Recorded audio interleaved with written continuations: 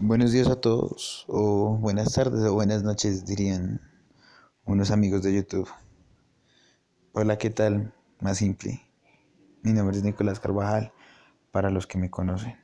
Y pues para los que no, bienvenidos a escuchar esta transmisión.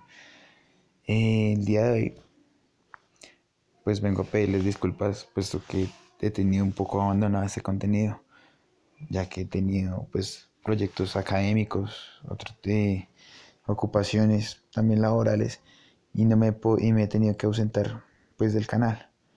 Igualmente quiero decirles que ya estoy regresando con toda, también comenzando a publicar en más medios, comenzando a hacer que esta voz, pues no mi voz, bueno también, pero que la voz de las ideas, las opiniones, el cambio, las ganas de ir mejorando, las ganas de trascender, eh, comience otra vez a expandirse.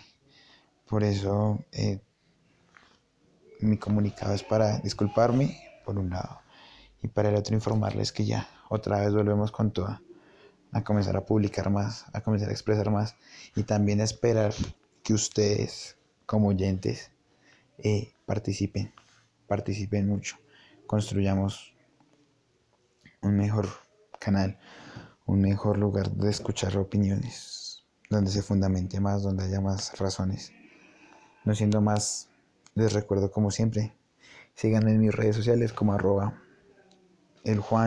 barra el piso el Juano, tanto en Twitter como en Instagram, en Snapchat arroba podcast de Juano, en Facebook como Nicolás Carvajal o arroba el podcast de Juano.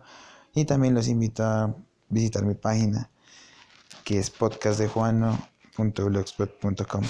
No siendo más, feliz día y chao pues, descanse.